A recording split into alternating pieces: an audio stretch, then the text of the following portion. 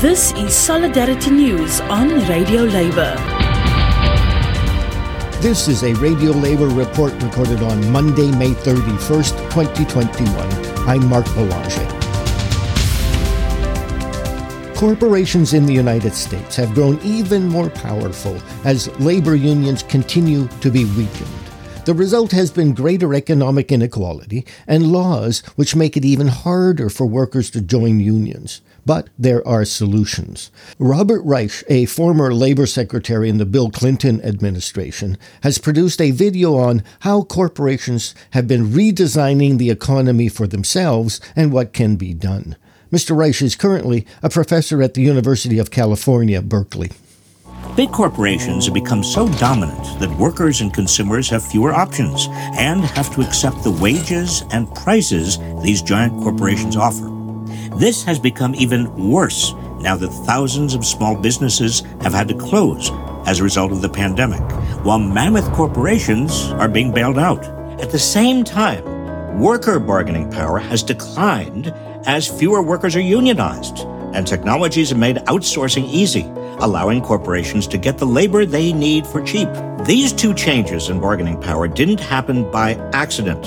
As corporations have gained power, they've been able to gut anti-monopoly laws, allowing them to grow even more dominant.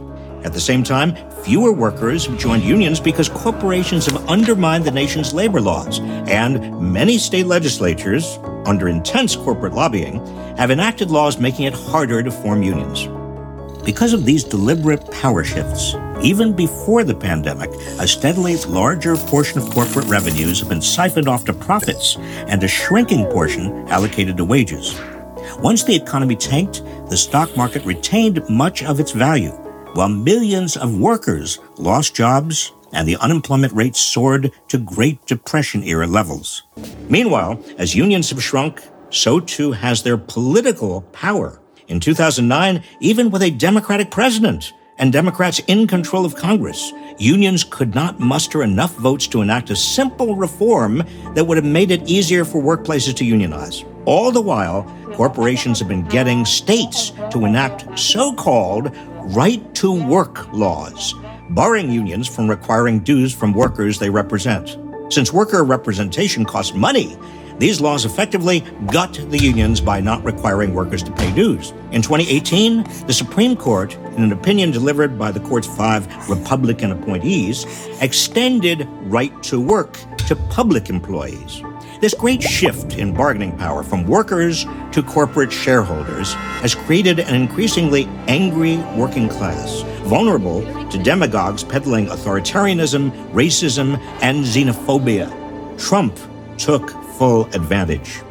All of this has pushed a larger portion of national income into profits and a lower portion into wages than at any time since World War II. That's true even during a severe downturn. For the last decade, most profits have been going into stock buybacks and higher executive pay rather than new investment. So what can be done to restore bargaining power to workers and narrow the widening gap between corporate profits and wages? For one, make stock buybacks illegal, as they were before the Securities and Exchange Commission legalized them under Ronald Reagan. This would prevent corporate juggernauts from siphoning profits into buybacks and instead direct profits toward economic investment. Another solution, enact a national ban on right-to-work laws, thereby restoring power to unions and the workers they represent. Require greater worker representation on corporate boards, as Germany has done through its employee co-determination system. This is all about power. The good news is that rebalancing the power of workers and corporations can create an economy and a democracy that works for all, not just a privileged few. And that's it, international labor news you can use. You can find our features and daily newscasts at radiolabor.net. Follow us on Twitter at Radio Labor. I'm Mark Boulanger. Thank you for listening. And remember, it's all about global solidarity.